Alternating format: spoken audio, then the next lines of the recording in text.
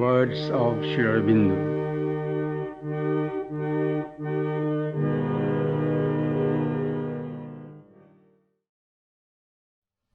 The divine life.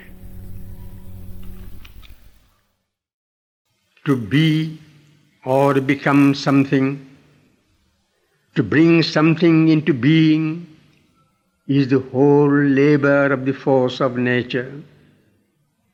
To know, feel, do are subordinate energies that have a value because they help the being in its partial self-realization to express what it is and help it too in its urge to express the still more not yet realized that it has to be.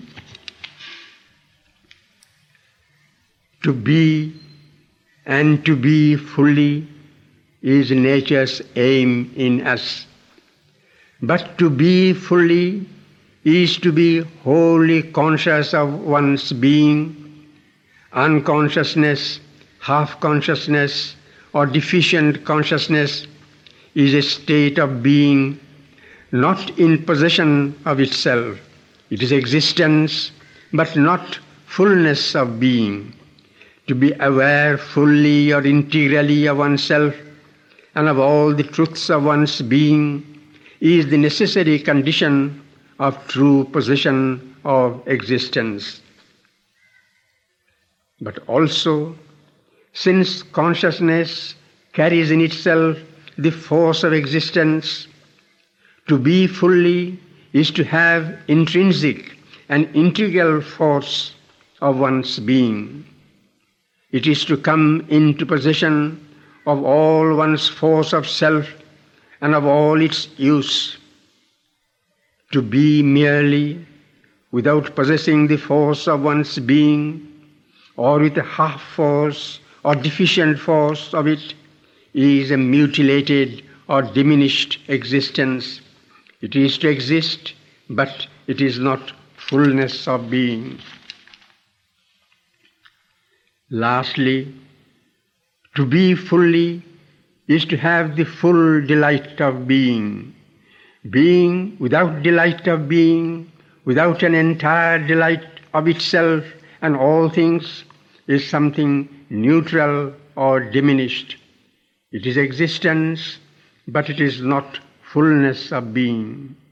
This delight too must be intrinsic, self-existent, automatic. It cannot be dependent on things outside itself. Whatever it delights in, it makes part of itself, has the joy of it as part of its universality. All undelight, all pain and suffering are a sign of imperfection, of incompleteness.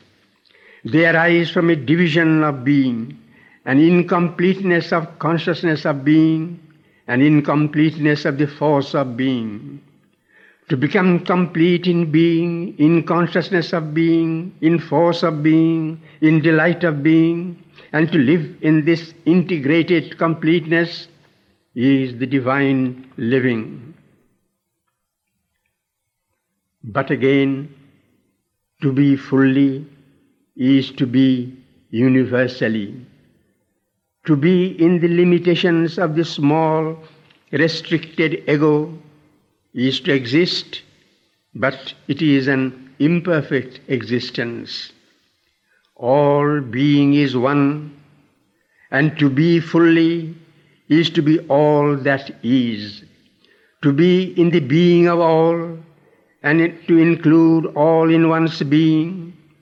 To be conscious of the consciousness of all, to be integrated in force with the universal force, to feel all selves as one's own self, to feel all delight of being as one's own delight of being, is a necessary condition of the integral divine living.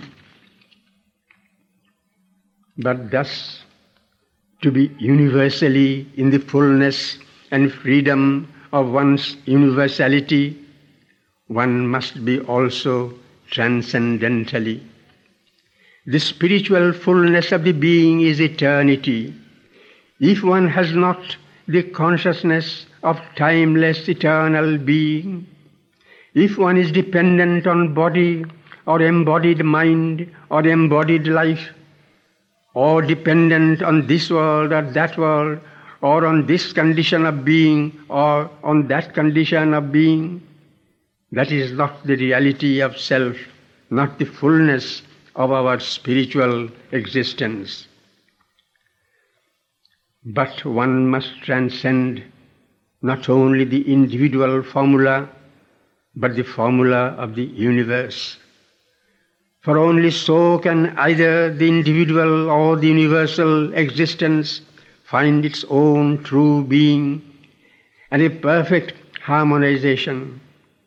Both are in their outer formulation incomplete terms of the transcendence, but they are that in their essence.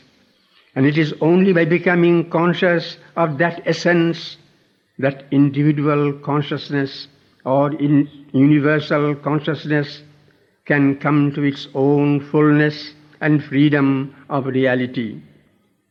Otherwise, the individual may remain subject to the cosmic movement and its reactions and limitations and miss his entire spiritual freedom. He must enter into the supreme divine reality, feel his oneness with it, live in it, be its self-creation. All his mind, life, physicality must be converted into terms of its supernature. All his thoughts, feelings, actions must be determined by it and be it its self-formation.